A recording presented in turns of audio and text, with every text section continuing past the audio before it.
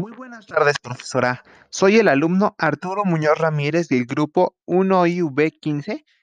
A través de este podcast le explicaré acerca de las características que identifiqué de Martin Luther King acerca del liderazgo, siendo la actividad correspondiente al número 8 de la segunda evaluación parcial. Las características que tuvo este personaje reconocido por la lucha pacífica en contra del racismo fueron las siguientes. La pasión. Era muy apasionado por lo que estaba luchando, llevando a otros a motivarlos y lucharan por sus intereses de igual manera.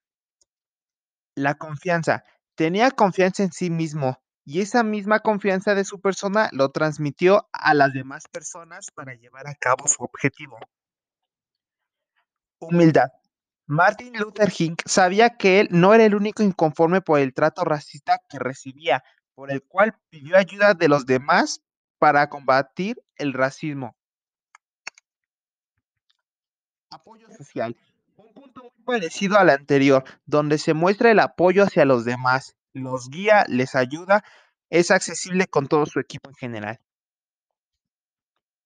El desinterés por las recompensas económicas, preocupándose más por la eliminación del racismo que el dinero y sus propios objetivos, siendo un ejemplo a seguir buscando el bien mayor.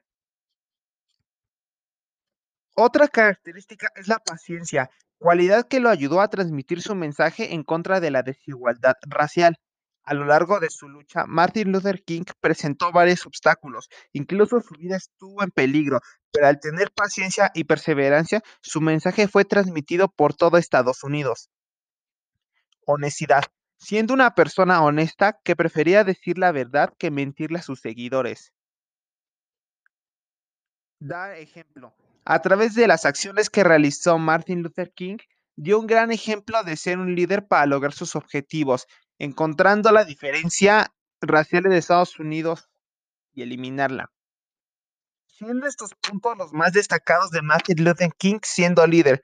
Sin más por el momento, me despido de este podcast dedicado a localizar las características de un líder famoso. Tenga bonita tarde, hasta pronto.